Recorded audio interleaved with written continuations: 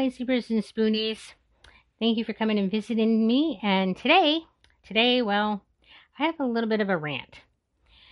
So, kicking around the web, I see a lot of these to my friends on the spectrum notes. Hey, if you just do this thing, you'll be able to communicate with us neurotypical people just fine. And hey, did you know this secret communication interpretation trick?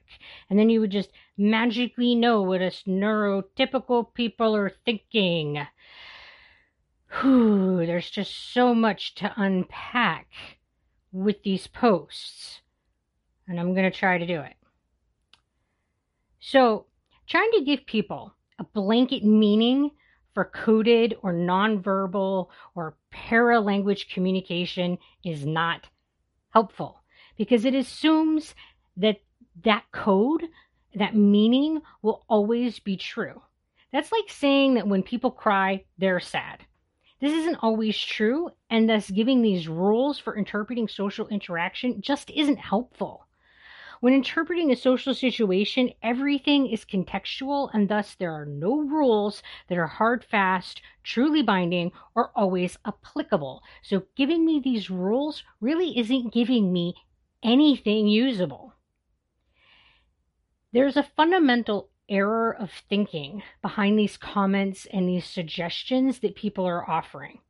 The underlying assumption behind these posts is that the reason that I can't read paralanguage or body language is because of some failing of education or learning, rather than acknowledging that there's a fundamental difference in my brain that makes me incapable of reading it. The person making these suggestions wrongly believes that I can be given a code to decipher these nonverbal coded messages, but it just doesn't work that way. This is a complete dismissal of my fundamental self. These posts are silently saying, hey, study harder, and you could learn this. Well, the problem is that this is akin to telling a blind person that studying more could make them see better.